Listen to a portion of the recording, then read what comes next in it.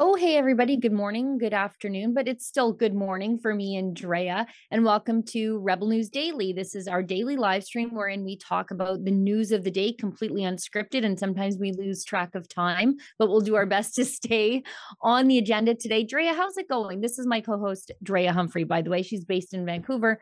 I should have properly introduced her. Drea, how's it going? Hi, Sheila. Hi, everybody. It's going good so far. Another day, another news story. This time we have lots to discuss, so that's good. Lots of Trudeau. Lots of Trudeau. Things are not going well for him at his cabinet retreat, and I'm here for it. I'm enjoying all of it. I love when the little people speak truth to power and the mainstream media clutches their pearls and Justin Trudeau pretends like he didn't hear any of it because Yeah. he's so important that like I think he thinks they must be making fun of somebody else. Like I don't know. I Um, think he's just focused on the cameras that work for him. So right. if he reacts to these people, he doesn't look as, good for those cameras. So they'll just mute the sound. He knows that. So he just acts like it's not happening.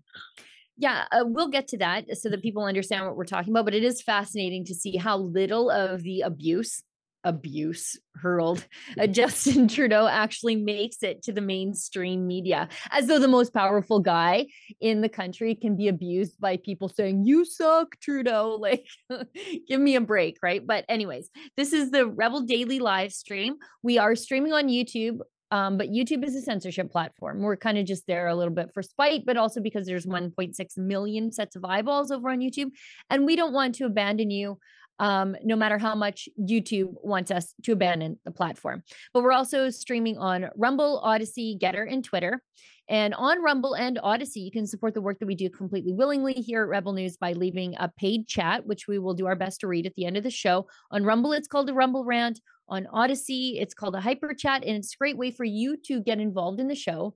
Throw a little support behind your favorite journalists because you're going to get, I think, opinions and views that you are not going to see in the colonized, Trudeau loving mainstream media. Mhm. Let's go to the first clip of the day, and it's from Hamilton. Now, right now, the Liberals are hosting a cabinet retreat in picturesque Hamilton. Like, I'm not sure why they went to Hamilton. Usually, they do these things in like someplace in Muskoka or like in BC or like Yeah. kind of off the grid so that you don't get what's happening in Hamilton right now. And I'm not sure why they chose Hamilton. Because it's pretty accessible. Like if you don't like Yeah. Trudeau, you can get it's on a bus route. You can get there, right? Mhm. So I don't know if they wanted to paint him as a big mean victim before he comes out with his latest censorship piece of legislation, like saying, like, look, this is the abuse we're getting, so we need to crack down on these citizens, or if he truly didn't realize that this was going to happen to him. I don't know the strategy here. I'm inclined to err on the fact that he's stupid, but he's also kind of sinister, so I don't know. I don't know who's putting it all together. Even when he comes out here to Surrey, other than the last time, there's only one way in.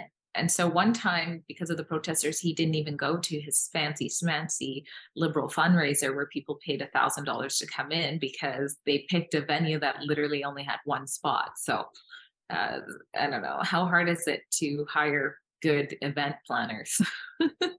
Or maybe they sabotage them. I don't know. You I never don't know. know. Are the event planners conservative? That's Right. also a conspiracy theory floating around Yeah. in my mind. Let's go to the first clip. It's from Harrison Faulkner on Twitter, if you wouldn't mind, and just see what the warm reception Trudeau's getting in chilly Hamilton.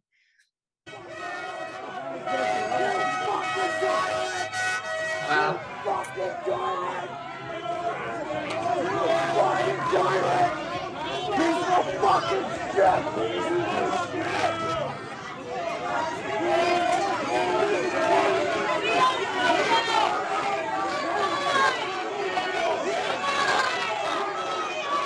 It looks like a couple of hundred people.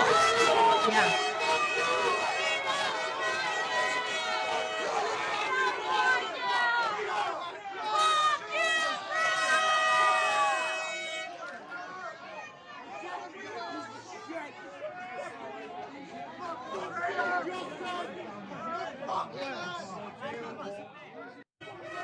I wonder what the police are thinking. I have no idea. I'm actually quite surprised that he even went in the venue because we've seen, like in Calgary, sometimes where this sort of stuff breaks out in Calgary, which like makes more sense that it breaks out in Calgary.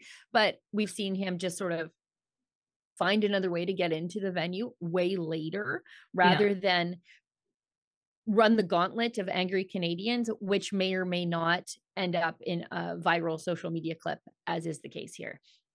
Yeah, I don't know. Maybe there were people on the other side. I've seen that happen here in Vancouver where they go to the like all angles of the door and they're just ready. But that looked like a couple of hundred people. And what might not be obvious to people watching this is that these types of Trudeau protests are organic Yeah. and sudden. Like people just find out about them usually that day, maybe the night before, and they come out, and sometimes they're coming out during work hours and things like that. It's just organically popping up, and that seemed like quite a few people there. So yeah, I don't know, like what kind of person you have to be just to think that this is like just completely normal. It's every day on the job. If that's what he really thinks, that's what he acts like anyways. um Yeah.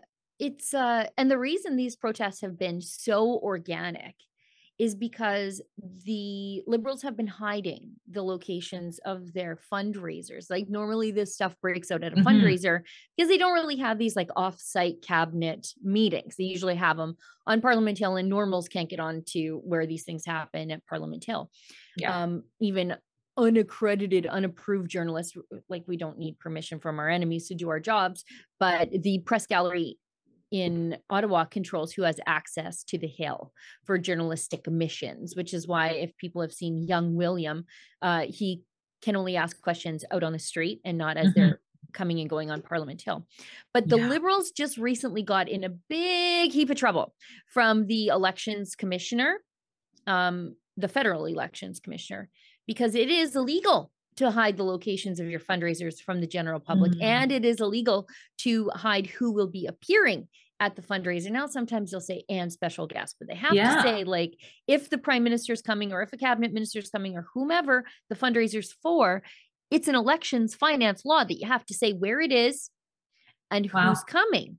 And they've been hiding that until there was a ruling maybe 2-3 weeks ago by the elections commissioner saying, you guys can't hide this stuff anymore. That's illegal. And really, we know why you're doing it because you don't want this stuff to happen. And yeah, so a lot of the times when people are finding out about the fundraiser, it was somebody who signed up to go to the fundraiser or mhm, who, who like was a plant to go to the fundraiser. So you get information on it. Or in some instances, I believe it was leaked by people in the venue who were yeah, like, we're I not think so.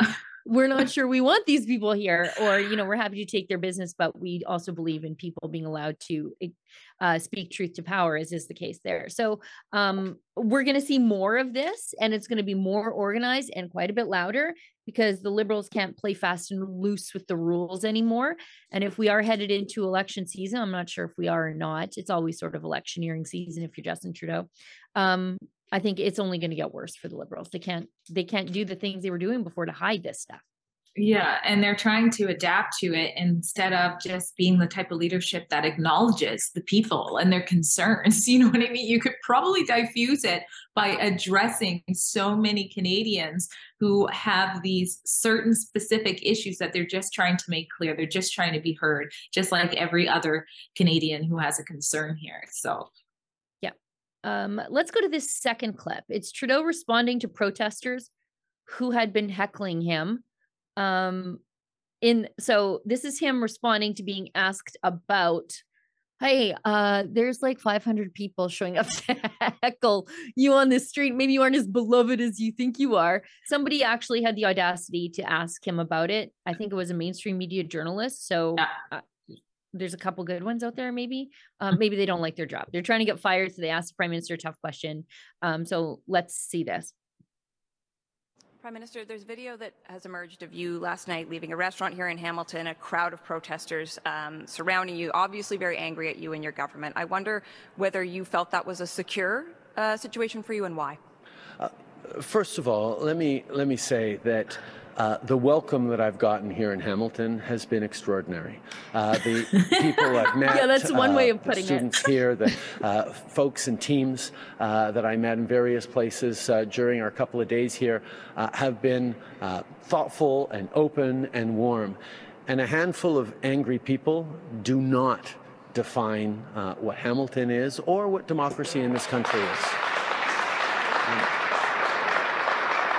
I'm pretty sure the handful is clapping behind you. Really important in our democracy that people can express their disagreement or displeasure or even anger with various governments. That's really important. And at the same time, our police services and institutions will ensure that those protests remain peaceful and law-abiding. That's something that really matters, and we'll always ensure that people are free to express their perspective, but make sure that everyone understands that a handful of people don't represent Hamilton. He has learned nothing, absolutely nothing from calling people a small fringe minority. He's doing the same thing, switching the words, downplaying the concerns, and it only makes people more and more upset with him. And the arrogance that just oozes out of this man, like, it's just so bad. This is the weekend of the start of the convoy, right? Like, he like the gaslighting here, and I'm getting sick of that word, but it has been the word of the last 3 years, right? Yeah, definitely. That Mr. Emergencies Act, invoking it on peaceful, pesky protesters in the nation's capital, is standing there saying that we believe in the rights of people to express themselves, even angrily, to politicians. No, you don't. No. You used a counterterrorism law on bouncy castles, you lunatic. The whole world looked upon Canada with horror, and it spawned counter demonstrations all across the world. Everybody was looking, and I think that was really like Justin Trudeau, I think over the last few years, switched from, oh, isn't he just progressive and cool, to, I think this guy's a bit of a buffoon, to, this is a very pretty Mussolini. And that's, I think, the progression that the rest of the world on the outside looking in started to take with Justin Trudeau. And instead of just saying, you know, like, okay, well, you know, people in Canada have a right to be angry with their politicians, and that's fine. He leans right in and makes it as though he's some sort of defender of democracy. And I regret giving that journalist credit before, because her question was not good. Her question was actually bad because she turned Justin Trudeau into the victim. It wasn't like, hey, what do you think is sparking all this anger with you everywhere you go? Like, that would have been like a good question, because it would make, like, I know the answer to that. A good journalist already knows the answer to that, but you're making the politician be introspective and think like, okay, well, why do you think they're angry with you? Do you even think that you've done anything wrong? Like, it would have put him on the spot and made him think, which is might have caused a fire in Justin Trudeau's brain. Like, we might have seen smoke coming out of the gears if he actually tried to do some thinking. But she turned it into, hey, you're the victim. Like, do you think it was dangerous for you? Like you said, she probably would get fired if she does it otherwise. Maybe that's all she could do to get us the answers that we see sometimes.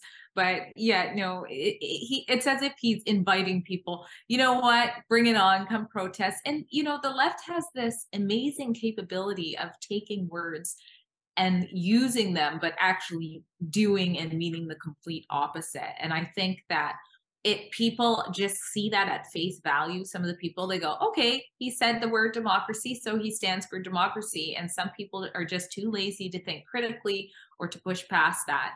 So it's as if he's speaking to the percentage that will clap behind him and things like that. But, you know, he sees hundreds of people as he's coming in and still says a handful. This is a handful on the street outside of the building. And it looked like hundreds to me. How can you do that? Like, he's just bold-faced lying.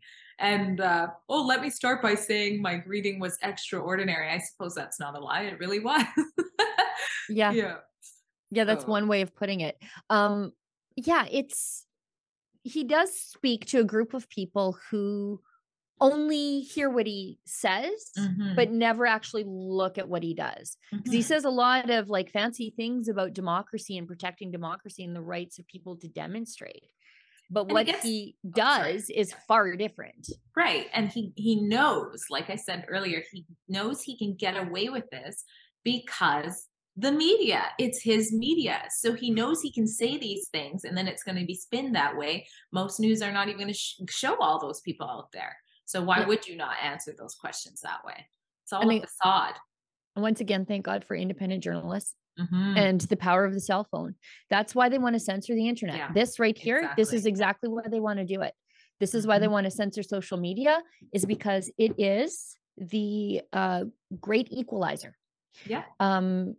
Because I think it was Andrew Breitbart who said the media is the wall that people have to climb over to see the truth. And I think the internet has been the ladder. The cell phone has been the ladder for people to climb that wall. And so we're seeing the censorship laws of C11 and other laws to regulate the media and sort of downlist people like us and push up people like Rosie Barton. That's the government's reflex to that. Yeah, exactly. You know how powerful it is. And history, you know, the media has always been used to bring apart false narratives to the people. So why not use the same strategies that have worked before? I've been reading a lot of Mussolini's writings lately. Yes, you mentioned it a couple of times. I have been, because I'm just so fascinated with how relevant it is to these times. It's creepy. And he used force. You don't have to even use force anymore. It's like social credit. It's fascinating. You've been keeping up with politics longer than me. I started later on in adulthood. I started adulting a little bit late. But has there ever been so much venom towards a Canadian politician before? Is this the first time that you were aware of? Well, there was a lot of venom towards Stephen Harper, for sure. But I don't think it was this amorphous. So the venom directed towards Stephen Harper was, you want to talk small fringe minority, the fringiest of fringe minorities, but they were really loud, they were really radical, and they had the media on their side who hated Stephen Harper because he didn't like the CBC. And so there was a lot of visceral hate for Stephen Harper. But if you asked people, like, why do you dislike him? They couldn't really tell you why. Right. Mostly because the CBC said, mostly because they thought he was in the pocket of the Koch brothers, corporate interests from the United States. Like, it was crazy. Just like, you know, that guy, that meme where the guy has like all the pins on the board and he's like pointing them out. That was what it was like talking to a leftist back in the day. So they still can't answer why they're mad about things, though. I don't think that's changed.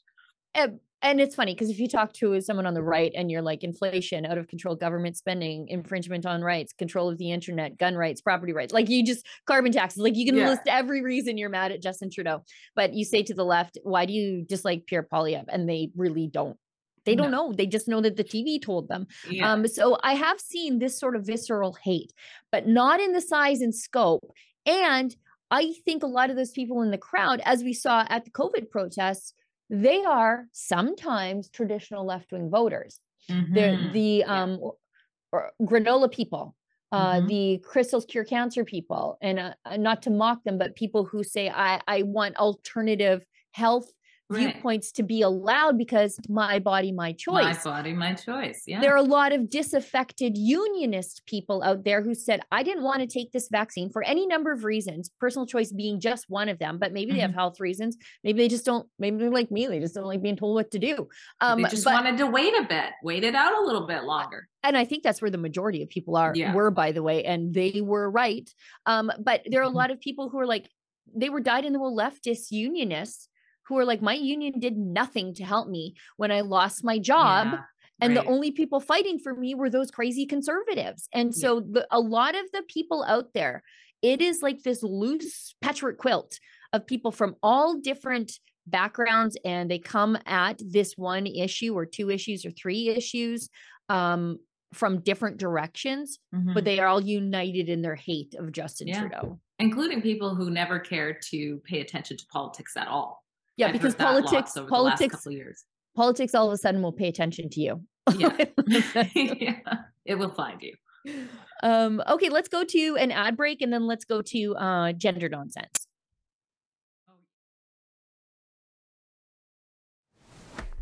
Have you checked out the fresh new swag we have at rebelnewsstore.com? Like this nifty resistance trucker sweater? We have warm, cozy sweaters, t-shirts, mugs, hats, phone cases, you name it. Everything to fit your freedom-loving needs or maybe even trigger a liberal family member or friend.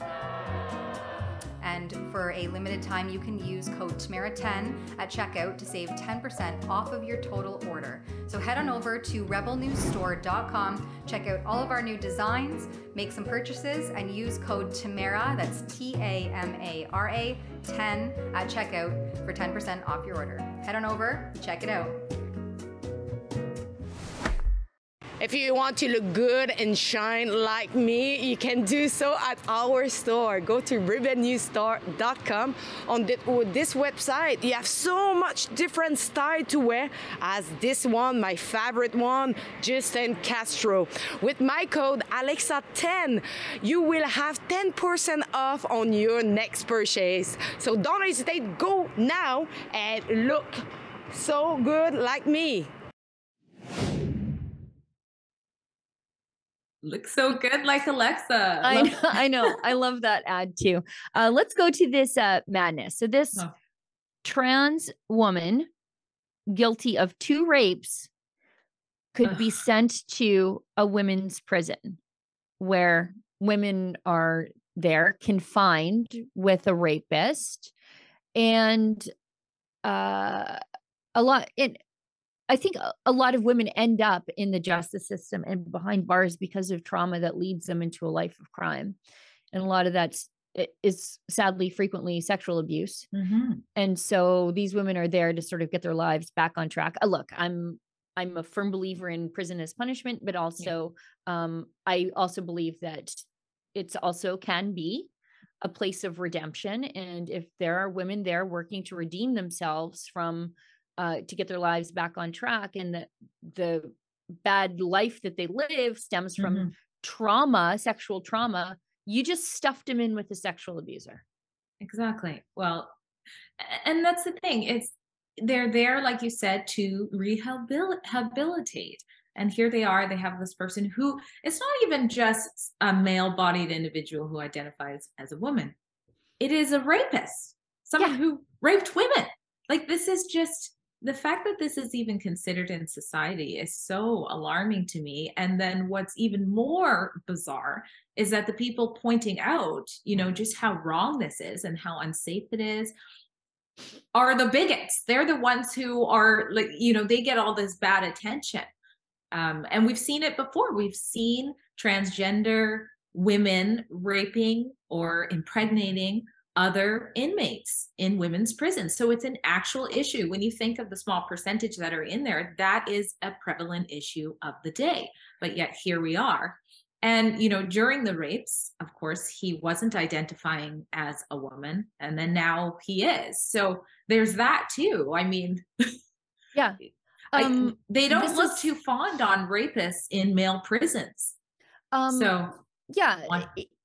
This would be akin to sentencing a child sex offender to serve out their time in a daycare. Frankly. In juvie, because they identify as, a teen. Yeah, you're right. It's the same thing. And let's take a look at this picture because scroll down a bit. Scroll down. And if you are even remotely queasy about this sort of stuff, as I am, so I can relate. Is this him before? Yes. I've never seen this one. This is him. Not even that long ago. I couldn't open up this particular article, but I did read another one. I thought it was only like a few years ago, right? Does he have a face tattoo? He does. He does. He's the real deal. He's the real deal. I don't want to say someone looks like a rapist, but that guy looks like a rapist. But there's a picture. He doesn't look like a good guy. Yeah. There's And he doesn't this look is like the a one. good woman either. Look This at is the one. Okay, John. This was on, I think, Jonathan Kay's Twitter account. Barbara Kay's son. We love Barbara Kay. Yeah. Can we just zoom in? And I'm sorry in advance to everybody here. I'm just I so know. sorry. Can you believe our job? Let's zoom in. Let's zoom in because for anybody who says, well, you know, he doesn't have any working male parts anymore. No. They look like they're half working in this picture. And I'm just so sorry. I'm sorry. I like so many of you don't have the stomach for this stuff, but like he's not even he's not even trying to hide the fact that he is not a transitioned person whatsoever. Right. Yeah. No, it's out there plain as day. I mean, we didn't even technically have to zoom in. He does have his nails done. Oh, great. I will give him that. His nails are done. The makeup's on, but he's still like, yeah, no, this ain't going nowhere. I might be in a woman's prison soon, so I got to save this. You know what I mean? Like, that's what it looks like to me. But it's just, you know, what happened to women's rights? Yeah. You know, and just how strong biological men are. So that is so hard. And then do they room with another woman? How does that work? Do they get to room alone? So... And he's going all out, though. He is kind of going. He's trying pretty hard. Like, look at that suitcase. This is the part that really irks me. And I say this as like a less than traditionally feminine female who is married with 3 kids. This idea that these are people who say there's no such thing as a gender binary, but their whole ideology enforces a gender binary, right? Exactly. They say that you can just identify as whatever you want. Don't question it. It's okay. And look, I am a firm believer. It's okay to be a tomboy. I think I am still probably one. I'm currently wearing plaid and a t-shirt from Cabela's, right? Like I don't wear a ton of makeup. My hair is kind of short and messy. But that's fine. That's okay. Women are allowed to look that way. But these people think if you do your nails, like pink, and have long hair, and you're a woman, and talk about things that actual women don't actually care about, like that Dylan Mulvaney. What an insult to women that dude is. You know, talking about, you know, like I got really emotional today and I cried twice, so I guess I'm a woman now. It's actual misogyny. That's what of course it is. It's a mockery of women. I will say that, you know, traditionally the people who claim they are non-binary, they do not do that. They usually don't play that game. You're kind of like, is that a man? Is that a woman? So they work really hard at being in the middle. Yeah, they get into Annie Lennox territory where you're like, okay, I can see it. Yeah, exactly. But you're right. Usually most trans women, not all, are like what we're looking here on the screen, and the voice and everything is just so exaggerated, and you're not even trying to be a woman, because that's not how most women act. And this obsession with tampons, again, I'm so sorry to the viewers, but I think it's weird. I think it's very weird that they fetishize menstruation. Like, I think that's what I see there. And as like, I'm a woman, I've got 2 teenage daughters. All of this is very off-putting for me. I don't like talking about it either. And so this obsession with these trans-identified males with our bodily functions, I think it is very, very creepy.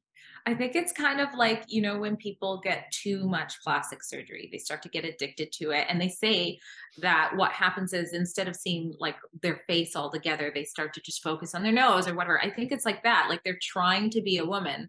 And so they're like, what don't I have? Like, what's still missing? Even though they may look like one, dress like one, it's like something's still missing. So they focus on things like that. And I don't know if you've seen some of the trans women who are claiming they're having menstrual pain. Have you seen that? Where they're like, oh, it's my cycle. And they're on TikTok and they're like, oh, this is so hard. And I'm like, oh, that just irks me so bad. Yeah. It's like when my husband gained a little bit of weight when I was pregnant. Or when men are sick, men are sick with the flu. It's all psychosomatic. It's all in their head. Let's move on to the next person in the Transanity movement. We've got the BC woman. Once again, if you wear pink and have long hair, apparently you're a woman now. That's all it takes. That's all it takes. And let me just say, kudos to people trying to get healthy. I'm for that. Yes.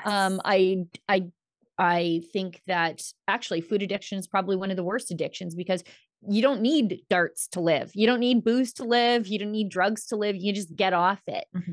But someone to manage a food addiction, it's very difficult because you need to eat. Like you need to eat to stay alive. So you have to everywhere. It's everywhere.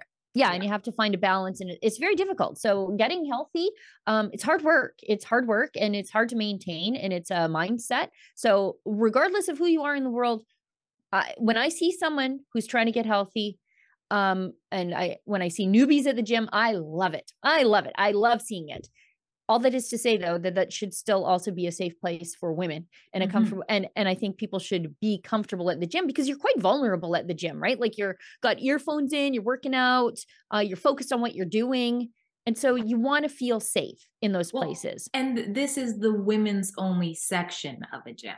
Right. And that's the key point here is why do women want to go to a women's only section? They feel they need that to work out for a variety of different reasons. Maybe they're uncomfortable if men are looking at them. Maybe it's a religious thing. Maybe it's again, they've been hurt in the past by men. So it's women's only. So that's where the issue comes here. Well, and also, like you and I both have young daughters. I would be happy to find out that my daughter was going to a women's only gym. She's a minor. So I kind of make, I feel a little bit better if it's just women at the gym. And I'm not saying that all men are rapists. Like don't even think that I'm going there, but I like my minor girl to be as safe as possible. And so if she were going to a women's only gym, I would feel a little bit better about it. But right now she goes with a buddy. But let's buddy. Oh no, buddy.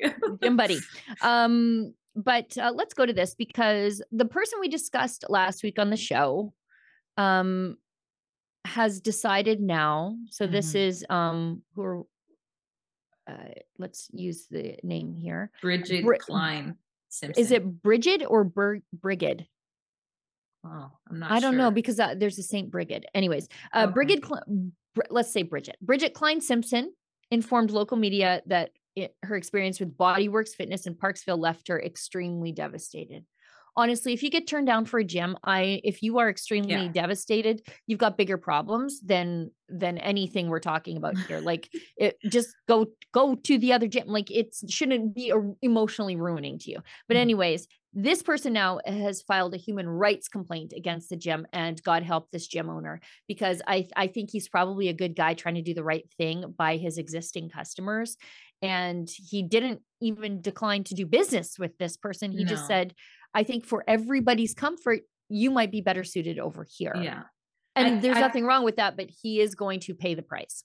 I think this is just one of those things where owners are like, oh, please don't put me in this situation. And here he is with this situation. And I hope we're not seeing the beginning of another sort of Yaniv situation here, where it's kind of like you set yourself up into these different areas. If people don't know what I'm talking about, we have a website called yanivtrial.com, where an individual was suing, estheticians, particularly immigrant women, who were caring for people in their homes, doing their beauty treatments, and he would surprise them and then they wouldn't be comfortable and then he would sue them. So I mean, I don't know if that's the case here. I will say that Brigid was, according to the story, Brigid was told, you're welcome, you're allowed to go into the women's area, was hugged, said everything was okay, and then went, and then the next time was told, no, that can't happen anymore.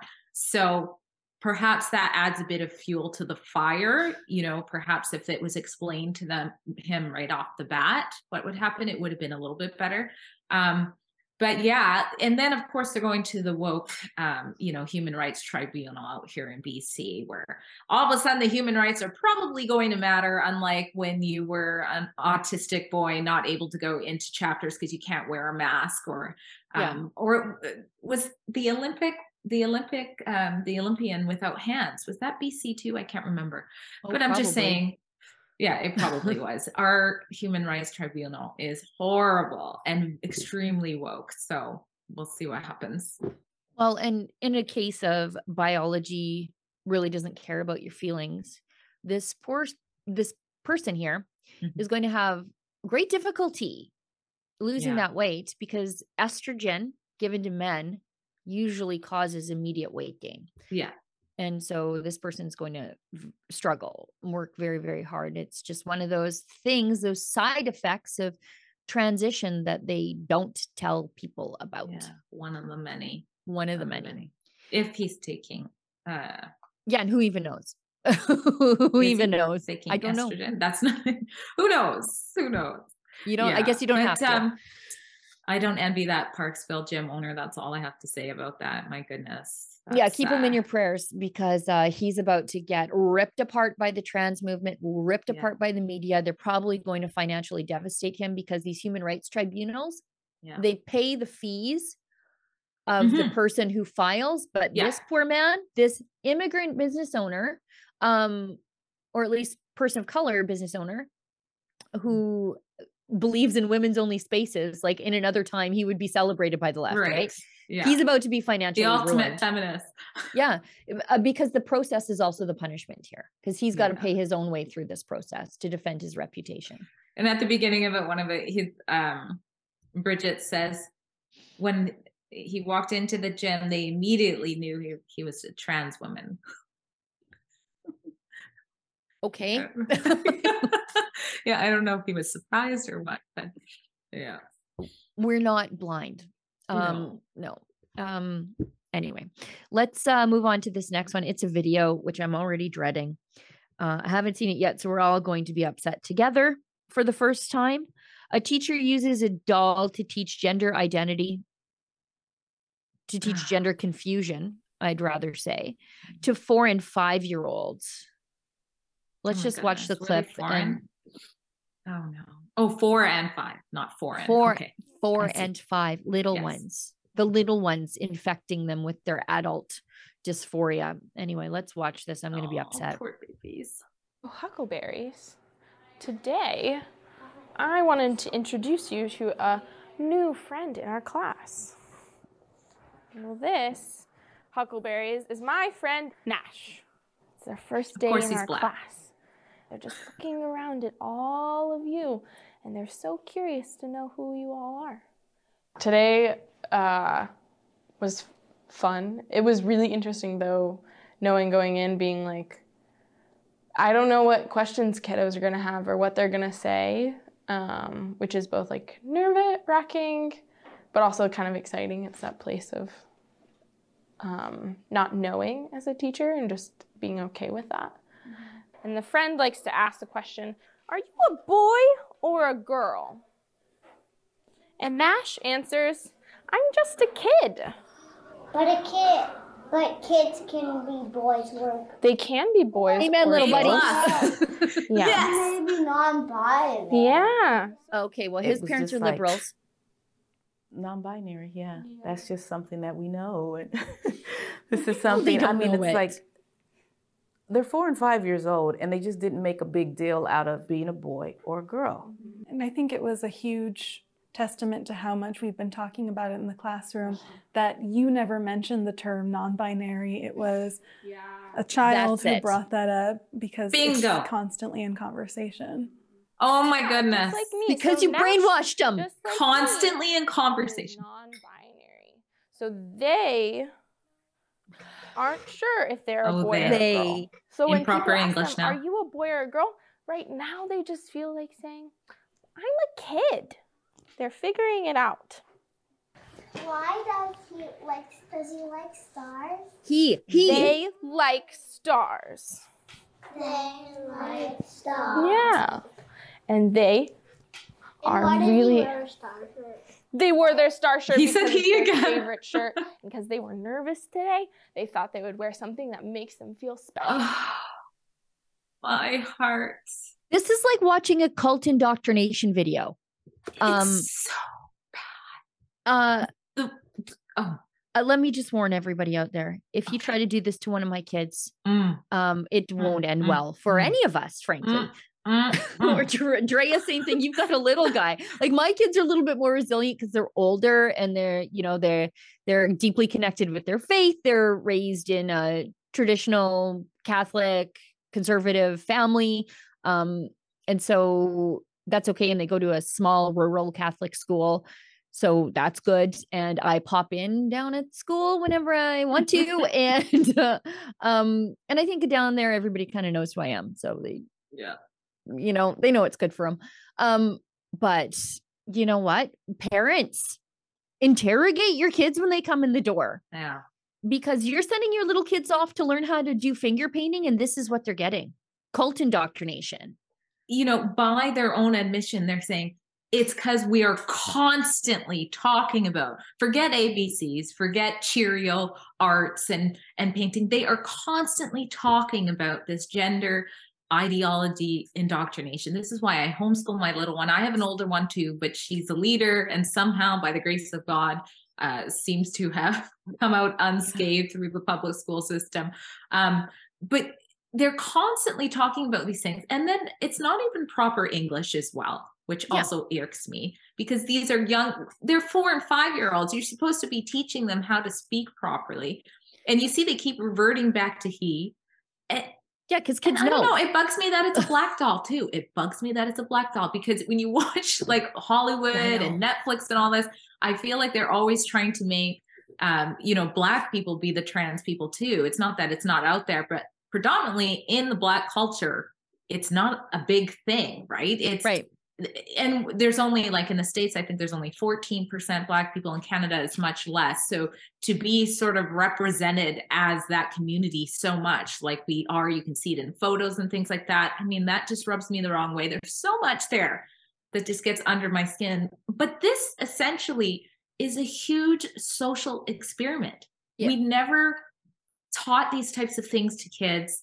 The only thing that teacher said was, you know, I'm just a kid. Yeah, they're just kids too. Leave them alone. They already know to be inclusive. They already love people. They don't even notice people's skin colors or anything like that when they're that young. So let them be kids. Leave them alone. Well, and when I watch this too, like it's what I get annoyed with is these are other people's kids that you're indoctrinating. These are other people's kids. I'm sorry, you sterile, childless marms, that you chose not to have children because of climate change or because you find the male gaze intimidating or whatever. But if you want to indoctrinate kids with your sets of values, do what I did. Have 3 of them. Now I've got a 3-person army out there propagating my values to the rest of the world, being leaders, leading by example, showing people, you know what, I'm happy, I'm healthy, I'm strong, my mind is strong. And let me tell you why. But instead of doing what I did, what society has done since time immemorial, right? Like you raised future members of your tribe to propagate the tribe and your culture. Instead of doing that, these people want to claim other people's kids. They reminded me of those birds that steal hatchlings from the nest as their own. That's it's gross. Many of them can't have their own kids because of the hormones they're on and things like that. And like you said something there, maybe they think their child is, you know, bad for the carbon footprint. So that just got me thinking, what's going to happen in a few years? Are they going to have less kids? And then you have the Sheilas and Dreas kids running around. There's going to be a big shift, isn't there, if they keep this kind of thing up? So, I'm playing the long game. You know, I'm letting that problem sort itself out. If these self-sterilizers don't want to have kids, that's fine. I already told my son he's got to have 5. I'm going to need lots of. I got to have lots of grandkids. Because the other side isn't having any kids. So there's a bit of a financial incentive to the economy for us to have more kids. But also, this might be a problem that sorts itself out if we just play our cards right while you and I have kids and then our kids have kids. And these people are like, ew, having male children is toxic masculinity. So I'm not going to do that. Okay, and look how expensive. Yeah, exactly. And look how expensive it is to adopt. It's not cheap too. Many of these people value socialism. You know, they'd be happy with universal checks and no capitalism and everything like that. So how are they even going to afford to adopt? So it's just, you know, be fruitful, be merry, and maybe things will all turn around in 25 years. Yeah. You know what? When these ladies are dying alone, being eaten by their cats, that's fine. You know, when their cats are eating their corpses because nobody even cares about them to check on them. I'll be wrestling around with grandkids in bushes, teaching them to live off the land. So, you know, I don't like seeing people miserable, but they are going to live miserable, fruitless lives. And I guess everybody makes their own choices and then lives with the consequences. Olivia just dropped a what looks to be a horrific video in the chat. And again, I haven't watched this yet. We're all going to watch this together and be mortified together and scared. Let's do it. I'm already clutching my crucifix. She says there's a video that's circulating today. It's Ian MacPhail of the University of Montreal. Why is it always Canada? It is literally always Canada. You know that such a joke. It's because we provide money to study these sorts of things. Likewise with climate change, like, you know, that whole study that said coffee is bad for climate change. It was University of Quebec at Chicoutimi. I was like, of course it was. Of course it was. Of course. It's always Canada. Anyways, Ian MacPhail of the University of Montreal talking about pedophilia. Again, I'm already dreading. Oh no. And recent and emerging research on the subject. I think we're walking towards normalization here. Anyways, let's hunker down. Yeah, let's hunker down and watch this. Oh no. The boundary is not arbitrary, meaning it's out there in nature and it's up to us to sort of, in air quotes, find it. So with pedophilia, there are three main options, or possibilities, I should say, for latent structure. It's a dimension, which means I'll say this very controversially. That means everybody in the room has some amount of sexual interest in children. That's what a latent dimension is. No. Some of us will have very little. Most of us will have very little. Then some people will have quite a bit of the sexual attraction. Are you kidding me? And there are two main possibilities for a taxonic latent structure. One is dichotomous. So there are two taxa. People are pedophiles or they are not pedophiles, and that's it. There's no variation. And then there's a third option, a trichotomous taxonic latent structure, where there are actually three taxa. And I'm kind of burying the lead that, well, what are these three taxa if that's the case? But that's the idea that there are three categories of people in terms of their sexual interest in children. So is it? Oh, I have to watch that whole thing. I feel like vomiting already. My face is burning. Okay, so at first I thought he was saying everybody fits into the first category, but it is still coming across as normalizing that this is even an option. It's like, no, that's not an option. That everybody's a freaking pedophile. That is the epitome of normalizing something when you're actually even saying that that's possible. And what the heck are pedophiles thinking? Like when they hear these so-called, intellects up there speaking to rooms, they just think, okay, well, yeah, I'm normal. I'm just going to keep doing this. I'm not even going to try to change. Yeah. This is so vile. So he's saying that researchers think that there are three potentialities for people to fit in. So people who are like, no, and people who are yes. So like on the binary, which I am reliably informed that these people don't believe that there's a binary. So I'm inclined to think that these sort of woke researchers probably think that people fit into the first category. And the third category, I'm not sure. Is that like a mix of, there are some people who are yes and no, and some people who are like maybe a little bit, maybe some more. He didn't really get around quite to explaining the third category, and I'm not sure it matters because the third category is probably quite reflective of the first one. It seems like it would be, yes. Yeah. So the idea that everybody feels this, just some people more than others, and then some people act on it and some people don't. That's how they view other things like sexuality, right? Yes. So we're seeing that all of a sudden being overlaid on child sex abuse. And this is the same thing that they do when they call everybody a Nazi. Then the Nazis are like, well, I guess we're kind of normal. And this, it ends up only being helpful to the Nazis, right?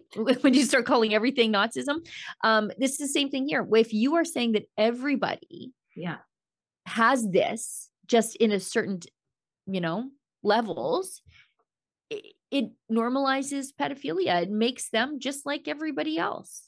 They're just on a spectrum, right? They say this is the spectrum. That's what I noticed too. Exactly what you're saying is they're using that same language that they do to make sure everything is inclusive, everything is on a spectrum, everything is normal to some certain degree when it is absolutely not. And I'm tired of conspiracies coming true. Like this is another conspiracy where they said they're going to keep adding on to the LGBT, the alphabets, in order to include MAP. Right? That's what they say. Adults or whatever attracted to minors. Minor attracted persons. And they want to normalize that and include it. And you see stuff like this and you can see how it can happen. You can find someone who believes anything. People believe anything. And of course, probably some pedophiles believe everybody's really a pedophile. They're, to a certain degree. So it's not that you can't find someone who thinks this way. It's why are you acting like it has more clout than it's not? Like it's not just completely insane to think that. You're acting like it's actually a legitimate thing that, hey, you know what? Maybe everybody's just a little bit of a pedophile to a certain, and then he's giggling through the talk too, which is also rubbing me the wrong way. And who's in the room? What is this? I have to watch this whole thing. Me too. I'm mortified. I'm not going to, I'm going to suffer through every second of it, but I think it's something that I need to watch for myself so that you got to know your enemy, right? But I think we're about to watch a societal-wide Milgram experiment with this thing right now. I do too. I think it's already started. Yeah, like for those people who don't know about the Milgram experiment, it was basically designed to test like how did people go along with Nazi Germany.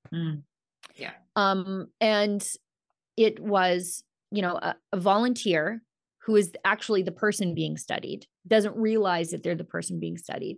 They come in and they come into an experiment room, and the person on the other side of the glass is an actor, and he's strapped into what looks like an electric chair. And a guy, so what's happening to him isn't real, but the participant in the study doesn't realize that it's not real. And a guy in a doctor suit comes in and tells you to electrocute that man. And people do. They do. They don't even ask why. And they keep on doing it. And they see the person is visibly hurt. In fact, there are points at which it goes on so that it would appear that the person actually died. And so few people declined to hit that buzzer and electrocute the person on the other side. Like it could have been anybody, could have been, a dad. You weren't told that they were bad people. Right. You weren't told that they were criminals or anything else. It was just a person on the other side. And the idea was, what would you do if somebody in a position of expertise, what would you do if they told you to do something? Yeah. And the guy wore a white coat, and that was the position. That was enough for the people participating in the study to say, oh, well, he's obviously a smart guy. He knows what he's doing. I'll go along. Right. We saw this with the COVID doctors over the last 3 years. They were public health officers. Well, that sounds really important and smart. And they told you to narc on your neighbors and stay away from them and treat them like plague viruses. And so many people did. And it was a huge Milgram experiment. We're about to see that again, because this guy you listen to talk, he's an expert. He studies these things. He's giving a lecture. He obviously knows what he's talking about. So when he starts using language like minor attracted person, and maybe there's a spectrum and there's no binary on this, I think people are going to go along because they give the air of authority to expertise, as we've seen replicated over and over and over again in the Milgram experiment. And normalization. You see that man looking around like, are you guys seeing what I'm seeing? And he's looking at people just standing there going, no, this is completely normal. And that's the harm of allowing these types of things to be normalized. And I know you like true crime. I do too. One of the things that always fascinates me, and I'm just shocked, is when you'll have someone who's a serial killer. Okay. But how on earth are they able to find another person in the world to do the same things with them? Sometimes more than one person. That right there shows that People could be perhaps a good person, have morals, and for some reason just fall under the wooing of somebody else who just has perverted and sick, sadistic intentions. And they come in all forms, whether it be a doctor, a scientist, or what have you, or your school teacher. So, we have to suffer through whatever that video is so that we can bring it to the people, bring it to the people's attention. So hopefully you guys appreciate that. I appreciate being able to work at Rebel News so that we are talking about these very important stories. Yeah, there's more of these people than we know amongst us, but what keeps them in the shadows is that we know that it's evil and gross. And I think keeping them in the shadows keeps them from doing the harm that they would love to do. And so that's why it's so important not to normalize these things. We have one very huge thing that just broke this morning. The CBC, we got an email early this morning, I think it was, maybe it was late last night, but I read it this morning when I got up very early. And CBC is coming to smear Rebel News, particularly Ezra, because Ezra sent a very professional letter to the Premier of Alberta regarding the treatment of the locker downers, or the locked down by the locker downers and the previous locker downer government. And hopefully we can go a little bit later, because I think we should watch this thing. Get some time to it. Yeah. I'm good to have a little bit of time. Me too. Although I'm supposed to be in a managers meeting, but anything to turn up late to that is fine by me. I joke. I love the rest of the executive team here at Rebel News, but those management meetings, I feel like I could be doing a lot of journalism. Anyways, let's watch it, because I think it's important to understand. And then I've got some comments about why CBC is so perplexed about Ezra sending this letter. Anyway, Olivia, do you want to roll that? Trudeau's CBC state broadcaster just told me they're coming to smear Rebel News. This morning, they contacted me telling me they were going to publish an attack on us at 12 noon Alberta time today. They say they have a secret letter written by me to the Premier of Alberta, Danielle Smith, and that they're going to publish a story about that letter at 12 noon. And do I have any explanations for it? Wow. Well, what would you do if a government journalist from Trudeau's CBC state broadcaster was trying to blackmail you with a gotcha story?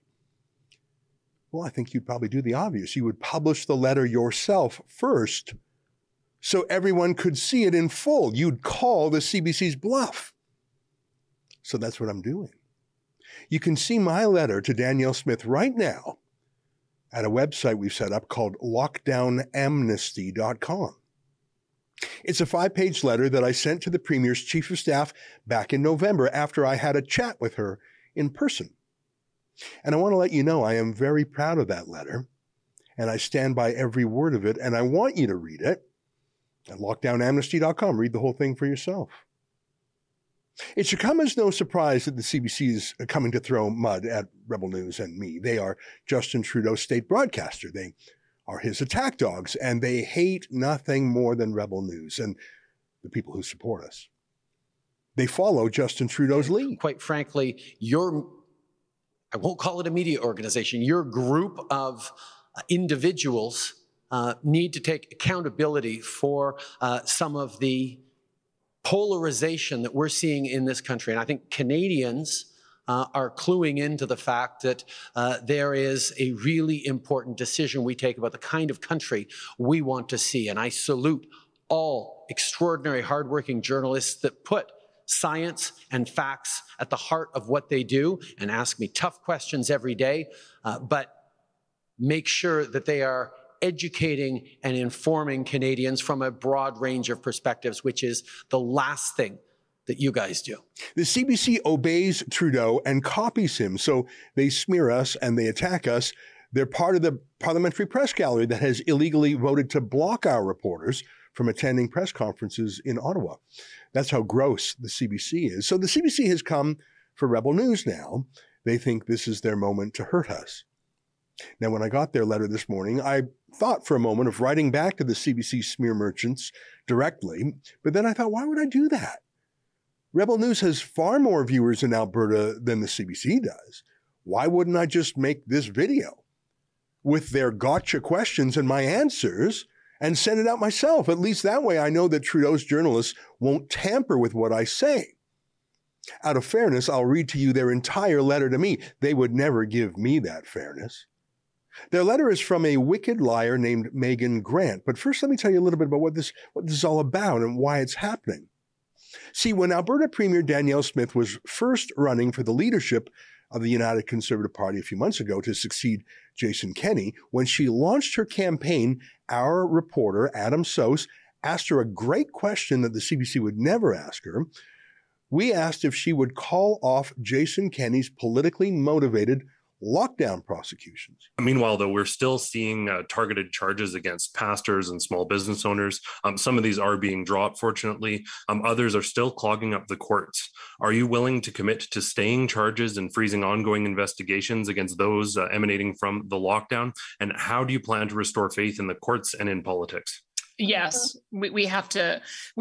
We never should have come down on pastors the way we did. Every other jurisdiction, it seems, were able to enforce their measures without putting pastors in jail, and it's created so much division in our communities. So yes, we should drop those. We should also drop charges against small businesses. Part of the reason why we're enjoying the freedoms that we have today and the ability to go and watch hockey games is because there were some courageous people who stood up and said, you know what, there's another way to do this. Enough is enough. It took the politicians a little while longer to realize that. But now that they've realized that, I think part of the healing process is to make sure that some of those charges are dropped. The other thing we need to do, though, is we need to have a full reckoning about what happened, who made the decisions, why they made the decisions that they did. Great question and a great answer. It became part of her campaign platform. And right then, the CBC resolved that they would do anything in their power to destroy Danielle Smith. But they failed. She is now the Premier of Alberta, but the CBC knows they'll get another chance just 4 months from now in the general election, so they are campaigning against her full tilt. Anyways, it looks like Smith is serious about keeping her promise to call off these very political lockdown prosecutions. Here's Smith confirming her position when our reporter Selena Glass asked her about it in November. During your campaign, you said that not only would you issue an apology to those prosecuted during COVID restrictions, but you would also grant them amnesty. When can we expect those apologies? I can apologize right now. I'm deeply sorry for anyone who was inappropriately subjected to discrimination as a result of their vaccine status. I'm deeply sorry for any government employee that was fired from their job because of their vaccine status. And I welcome them back if they want to come back. As for the amnesty, I have to get some legal advice on that. And so I've already asked my staff to request that advice so I can see how we would be able to proceed on that. My view has been that these were political decisions that were made, and so I think that they can be political decisions to offer a reversal. But I do want to get some legal advice on that first. Would that also have to do with the timeline for the proposed amnesties? I would have to see if I can do it, I will do it at the earliest opportunity. So I'm hoping within the next week I'll get that legal advice. And at Christmas, I personally sat down for a one-on-one year-end interview with Premier Smith, and it was actually the main issue I asked her about. Now, I'm not going to play you the whole interview. We talked for almost half an hour. You can see that whole interview at lockdownamnesty.com if you want. We put the video there. But here's just a taste of it. The world has moved on, but Alberta Health and Alberta Justice are still prosecuting. And they haven't had a lot of wins, but they've had a few. Yeah. And it just feels like a hangover from a bygone era. Yeah. It doesn't feel like it's in sync with the times. Is there a way to move on? It feels like a vendetta from some prosecutors that really want to punish these guys. That's how, now I'm coming from a very strong point of view. I support these guys. Yeah. And I know you've got to be, you can't meddle in a judicial process, But boy, it doesn't feel like it's in the public interest. You know, I think we learned a lot about how our justice system works in watching things at the federal level, and how the Attorney General and the Crown have an independence from the Premier's office. The questions that I can ask and have asked and continue to ask is it in the public interest? Yeah. And is there a reasonable likelihood of conviction? Yeah. And I think the longer that we go on seeing that prosecutions are not being successful, it makes a stronger case on both of those fronts. That if the conviction isn't likely, we know that we have a lot of pressure on our courts. Yeah. And if the public has now come to terms with wanting a different approach, is it in the public interest? It's becoming increasingly hard to answer those two questions. Now, I put it to the prosecutors. And I've asked them to do a review of the cases with those two things in mind. Smith was very careful with her words, wasn't she? She said she wasn't going to interfere with any prosecutions. That's what Justin Trudeau did to save his corrupt friends at SNC-Lavalin. But Smith would follow the rules and just have a look at cases to make sure they were legally appropriate, especially since the province was losing so many of those cases in court. Were they really in the public interest to pursue? Did they really have a chance of conviction? Well, the government journalists at Trudeau's CBC state broadcaster couldn't stand that. And they hunted and hunted for proof that someone did something wrong. They showed a passion for this story that they never showed for Trudeau's interference with the SNC-Lavalin case. And huge scoop, they found the smoking gun. Here's the blockbuster story that Megan, the CBC liar, published last week. Let me show it to you on Twitter. New. Alberta Premier's office contacted Crown prosecution about Coutts cases. Sources. Coutts is some of the trucker cases. And I'm not sure if you can see it, but more than 500,000 people read that tweet. And if you click on it, it leads to this story that is still up on the CBC website right now. Alberta Premier's office contacted Crown prosecution about Coutts cases. Sources. Now, I'll read just a little bit from the story. A staffer in Alberta Premier Danielle Smith's office sent a series of emails to the Alberta Crown Prosecution Service challenging prosecutors' assessment and direction on cases stemming from the Coutts border blockades and protests, CBC News has learned. The emails were sent last fall, according to sources whom CBC has agreed not to identify because they fear they could lose their jobs. Wow. That is a bombshell. That's amazing investigative journalism. It's a smoking gun. In fact, it was so devastating it caused an emergency caucus meeting in Alberta. Smith's MLAs were in open revolt. Except it wasn't true. There were no such emails. And the CBC didn't admit until days later that they actually never saw any such emails. They didn't disclose that in their original story because they're not real journalists. They're government journalists. That's a very different thing you have to understand. They work for Trudeau. But because of that false accusation, the Public Service of Alberta, the nonpartisan permanent staff of the government, they had an emergency search of every single email between the Premier's entire staff and the Justice Department. They literally reviewed 1 million emails. And there wasn't a single one. Not one. Here's a CBC story grudgingly admitting that. Nearly a week after their smear was first published. You can see this was written by a different CBC reporter. Megan Grant is still lying about things. Her lie is still being published, both the tweet and the story that I showed you. They're still up. All they've done is added this little note to it. They say, editor's note. The original version of the story, published January 19th, neglected to note that CBC News has not seen the emails in question. Seriously, they left that out? They didn't mention that when they first made the accusation? They didn't admit they actually hadn't seen any proof. They smeared the entire government, not to mention the prosecutors. They tried to cause a caucus revolt, and they actually hadn't seen the emails they claimed existed?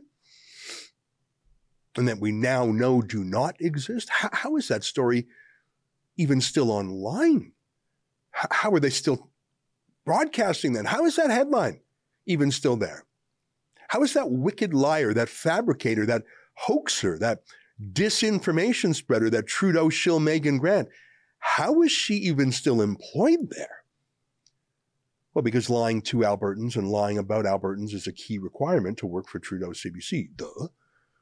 Remember this other CBC liar lying about the trucker convoy? You know, given Canada's support of Ukraine in this current crisis with Russia, I don't know if it's far-fetched to ask, but there is concern that Russian actors could be continuing to fuel things as this protest grows, but perhaps even instigating it from the outset. She actually got a raise and a promotion after that lie because it pleased Justin Trudeau. I bet Megan Grant got an attagirl call from the PMO too. So the CBC just blew up whatever credibility they had left in Alberta. I mean, not that they had any. I mean, they really hit rock bottom such a long time ago, but they're still digging. But Megan Grant is now trying in some way to salvage her credibility. So she sent me this letter this morning, and I'm going to read it to you. And you can see it in full at our special website, lockdownamnesty.com. Here's what the liar Megan Grant said to me. Hi, Ezra. My colleagues and I are working on a story about the Premier putting pressure on the Justice Minister in an effort to get COVID-related charges dropped, especially Arthur Pawlowski's. We have an email dated October 25 sent from you to the Premier's office following an in-person meeting which took place at the UCP convention days earlier. The email advocates for nonviolent COVID-related charges to be stayed or withdrawn and advises the Premier on how she could make that happen. The email makes the case for why some charges should be dropped and why the Attorney General should intervene. My questions for you are, what prompted you to send that email? What influence do you feel your advocacy has had on these types of cases? Do you wish to add further comment on these matters? We plan to publish at noon. Many thanks, Megan Grant.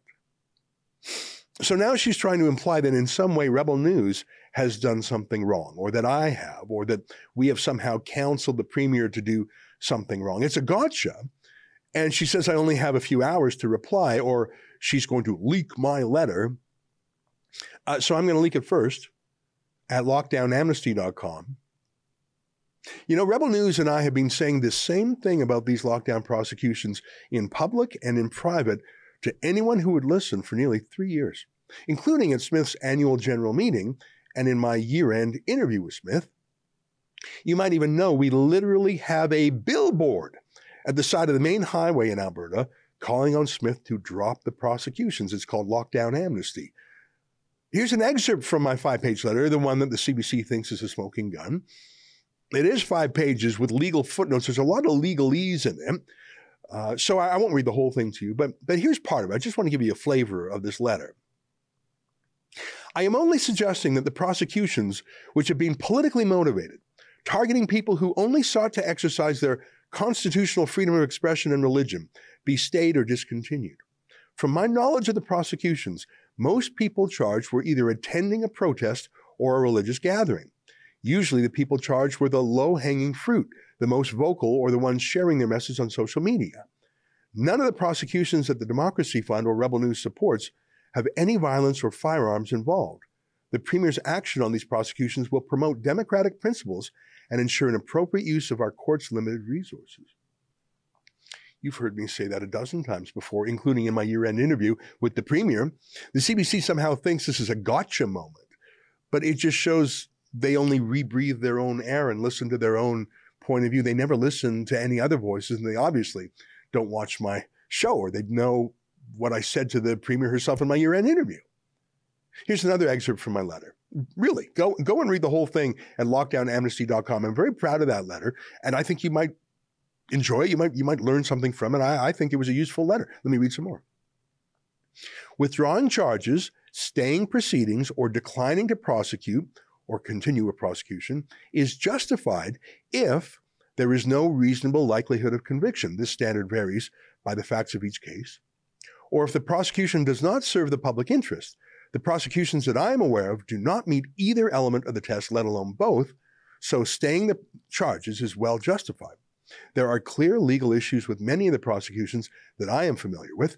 Prosecutions under the Public Health Act are likely to fail because, as the Premier likely recalls, the Chief Medical Officer of Health orders were vague, confusing, inconsistent, and did not specifically prohibit certain activities, unquote. Okay, there's a little legalese in there, but I think you can get it. Last excerpt. I'm proud of this letter. I want you to read it. Quote, the Premier can, should she choose to, direct the Attorney General to review and withdraw or discontinue any cases arising from the Chief Medical Officer of Health orders under the Public Health Act, criminal charges being prosecuted by the Alberta Crown Prosecution Service, charges under the Critical Infrastructure Defence Act, or any pending charges or applications stemming from alleged breaches of the court's orders to refrain from public gatherings or otherwise. The Premier could request that the review be undertaken with respect to each prosecution held with Alberta Crown Prosecution Service, and cases where there is no reasonable chance of conviction or where prosecution does not serve the public interest be discontinued immediately. Obviously, the Attorney General would take into account the Premier's view that without more, i.e. violence, proceeding with these prosecutions is not in the public interest, unquote. Look, I've said that in public, I've said that in private, I've said that to the previous government, I've said it to the current government. I said it to Danielle Smith in an interview, and I've said it to her in a private conversation, and I've said it to her in an amazing 5-page letter that you really should read for yourself. And that's what the CBC can't stand. They can't stand that Premier Danielle Smith would actually listen to another point of view besides Trudeau's point of view or the CBC's point of view. They can't stand that Premier Smith actually might care about freedom and think that bullying Christian pastors or, small restaurateurs or other peaceful protesters is not in the public interest. The CBC can't stand that Smith actually talks to me and gave me a great year-end interview, by the way. Look, I have no idea what Smith did or didn't do with the letter I wrote to her. I hope it was circulated, frankly. I'm just glad that she's interested in more points of view than the Trudeau shills at the CBC. And that's what the CBC hates. So that's why I'm not actually scared about the CBC leaking my letter, because they might think it's scandalous, but I am actually very proud of it. In fact, I would be grateful if you read it. And in fact, if you are an Albertan, I would encourage you to send a version of that letter to Smith yourself or to your local MLA. And while you're at that special website, lockdownamnesty.com, take a moment to sign our petition. I just checked, and nearly 25,000 people have signed it so far to call off these prosecutions. Let's see how high we can get that number. If you're like me and you despise the CBC and you're deeply embarrassed for the unethical journalism published by Megan Grant last week, do something positive about it. Sign our petition calling on the Premier to bring in lockdown amnesty. That's what we're calling it. And while you're on that website, feel free to chip in to support our journalism and our advocacy. Megan Grant is bought and paid for by Justin Trudeau, and it shows.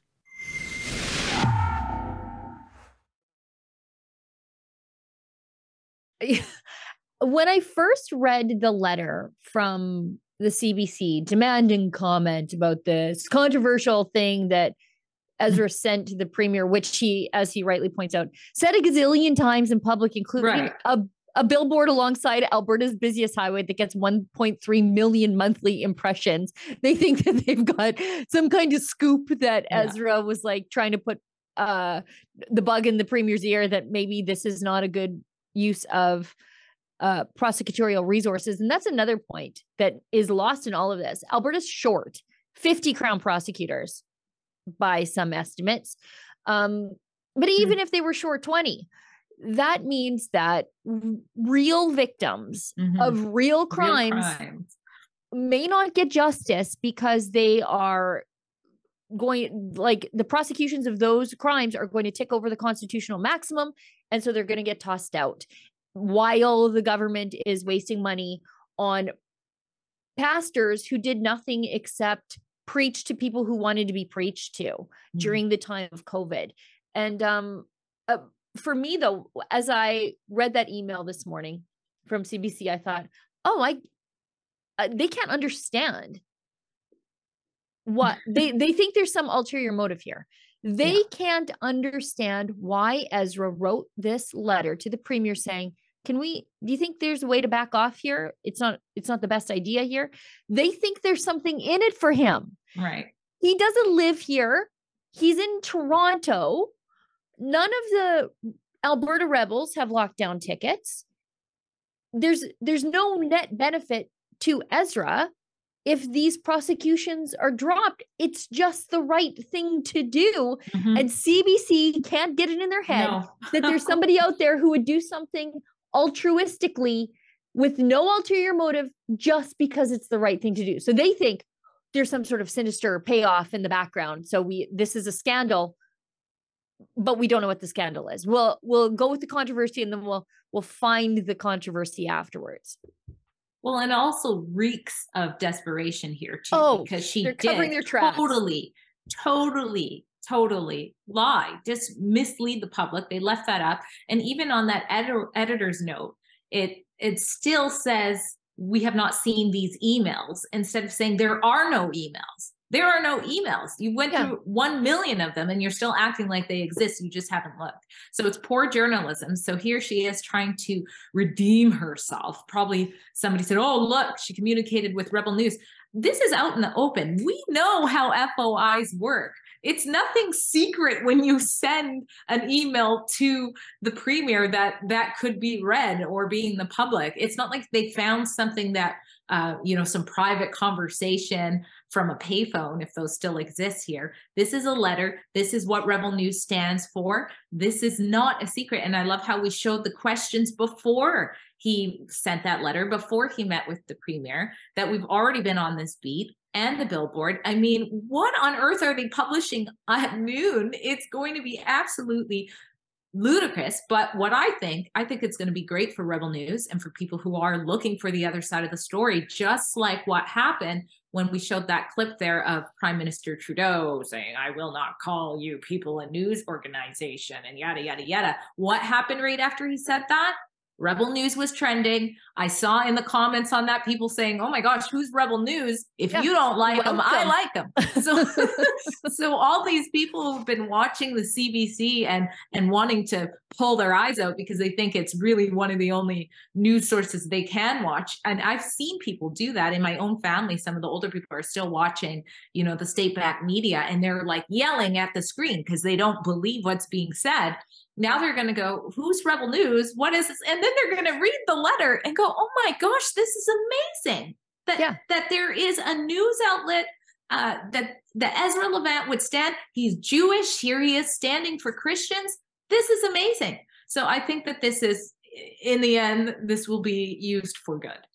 Well, and just think about this. Again, I go back to the mindset of the CBC journalist who thinks there's no possible way that someone would do something out of the goodness of their heart.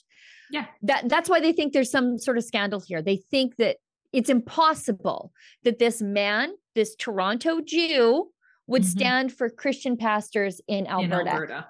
And that letter was meticulously legally footnoted. You know what that means?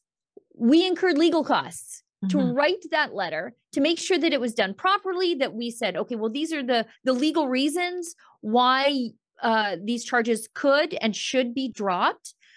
We did everything right. And again, incurring legal fees to send an advocacy letter to the premier on behalf of many, many people that Ezra has never even met, just because he thinks it's the right thing to do for these charges to be dropped, for these people to get on with their lives. And CBC's like, I don't know, something in it for him. We just haven't figured it out yet.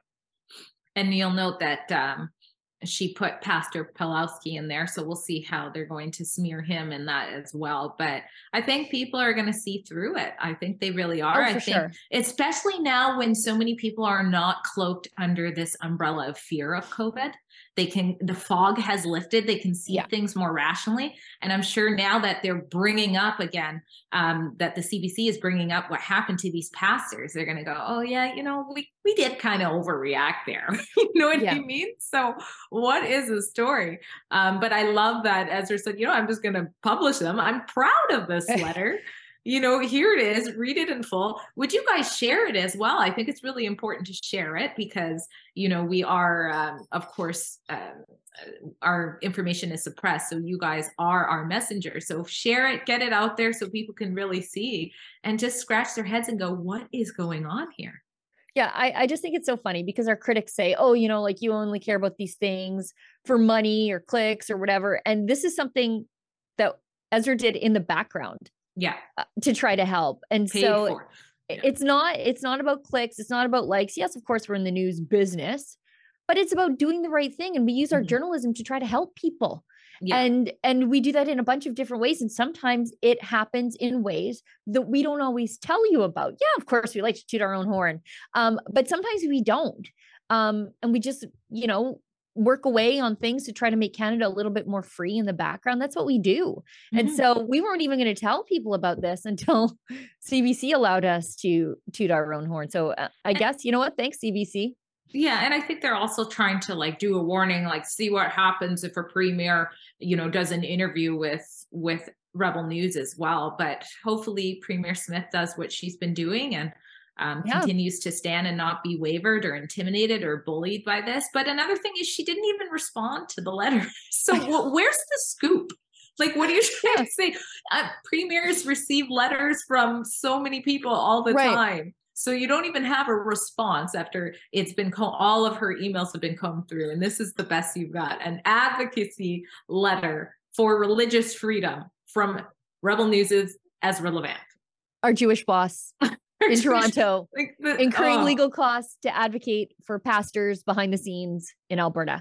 Yeah. Big scandal. You know what? What a scandal. We come out looking pretty virtuous here. Yeah. And maybe this is CBC trying to signal to everybody else, don't write the premier letter because we'll do a story on it too. Maybe. I don't know what they think the point of this is, except it's a real sneak peek into their psychology. That's for sure. Well, and how is she getting away with doing this story? There's been no, hey, stay away with this. You already embarrassed us so much with that first story. Is no one combing through what she's combing through and going, hey, this is a nothing burger. What are you doing? This is basically a promotion for Rebel News for anybody who is tired of the tyranny they've been living with for the last 2.5 years. Well, and think about what we do here at Rebel News. So we do some commentary and opinion for sure. And I'm paid to give my opinion. People might not like it all the time, but I've got 8 years of other opinions that you might agree with. So go back and pick one of those. And whether or not you agree with me, I think that I have a right to say things and you have a right to say things. We have a right to look at the sort of same facts and come to a different conclusion. But that's one of the reasons why, if we are doing access to information stories, we say, don't take our word for, I say this repeatedly in my stories. I literally say, don't take my word for it. I'm going to attach the documents as I'm doing it. As I'm doing an access to information story, I even give the page number. So if you want to take notes, so you can go back and check on the page number of the things that I'm reading, so you can look at the facts and come to your own conclusions. It might be different than mine. It might be the same as mine, but at least I've given you the documents. I don't know how they got away with publishing a story about emails they had never even seen. What somebody is just that? Somebody just said to them, I have these emails, and they said, good enough. That is nuts. And again, it's still up. It's not, properly retracted. I don't know, man. But I'm sure she's going to throw far right in there, right? Because that's the trigger word. So we'll say, far right news organization tries to persuade Premier Smith and Jewish owned far right. Good job, guys. No. I think we've got one chat here, and then I will turn up half an hour late to that managers meeting. It's Bensuano 753 gives us $5 and says, anyone who thinks Trudeau is working for us is just as delusional as he and the rest of his commie party. Are there people who think he's working for us? I don't know. I think there's the people in his corner still like his hair and his socks. Yeah, those people are never going to change though. Those are, I always make and I talk about climate change the same way, people who still believe that taxes change the weather, even though the doomsday clock of we're all going to die has ticked over multiple times. The people who still are on Trudeau's side after everything, they are the truest believers. In a doomsday cult, those are the people drinking the Kool-Aid at the very, very end. Yep. After the other people have said like, oh, this is too far. I gotta go. I'm not into this. I'm not shaving my head. I'm not wearing these weird uniforms, these matching pajamas. I'm not doing all these cult rituals. Those people leave. At the end, it is the truest believers, the most radical that stick around and drink the poison. And those, I think, are the people remaining in Trudeau's camp, because none of the other things were a bridge too far. Wow. I think we're all cut out. I think so. Well, let us know. You can do more comments as well. Let us know what you think about what you just saw there. CBC's smearing plans. Yeah. And thanks for tuning in, everybody.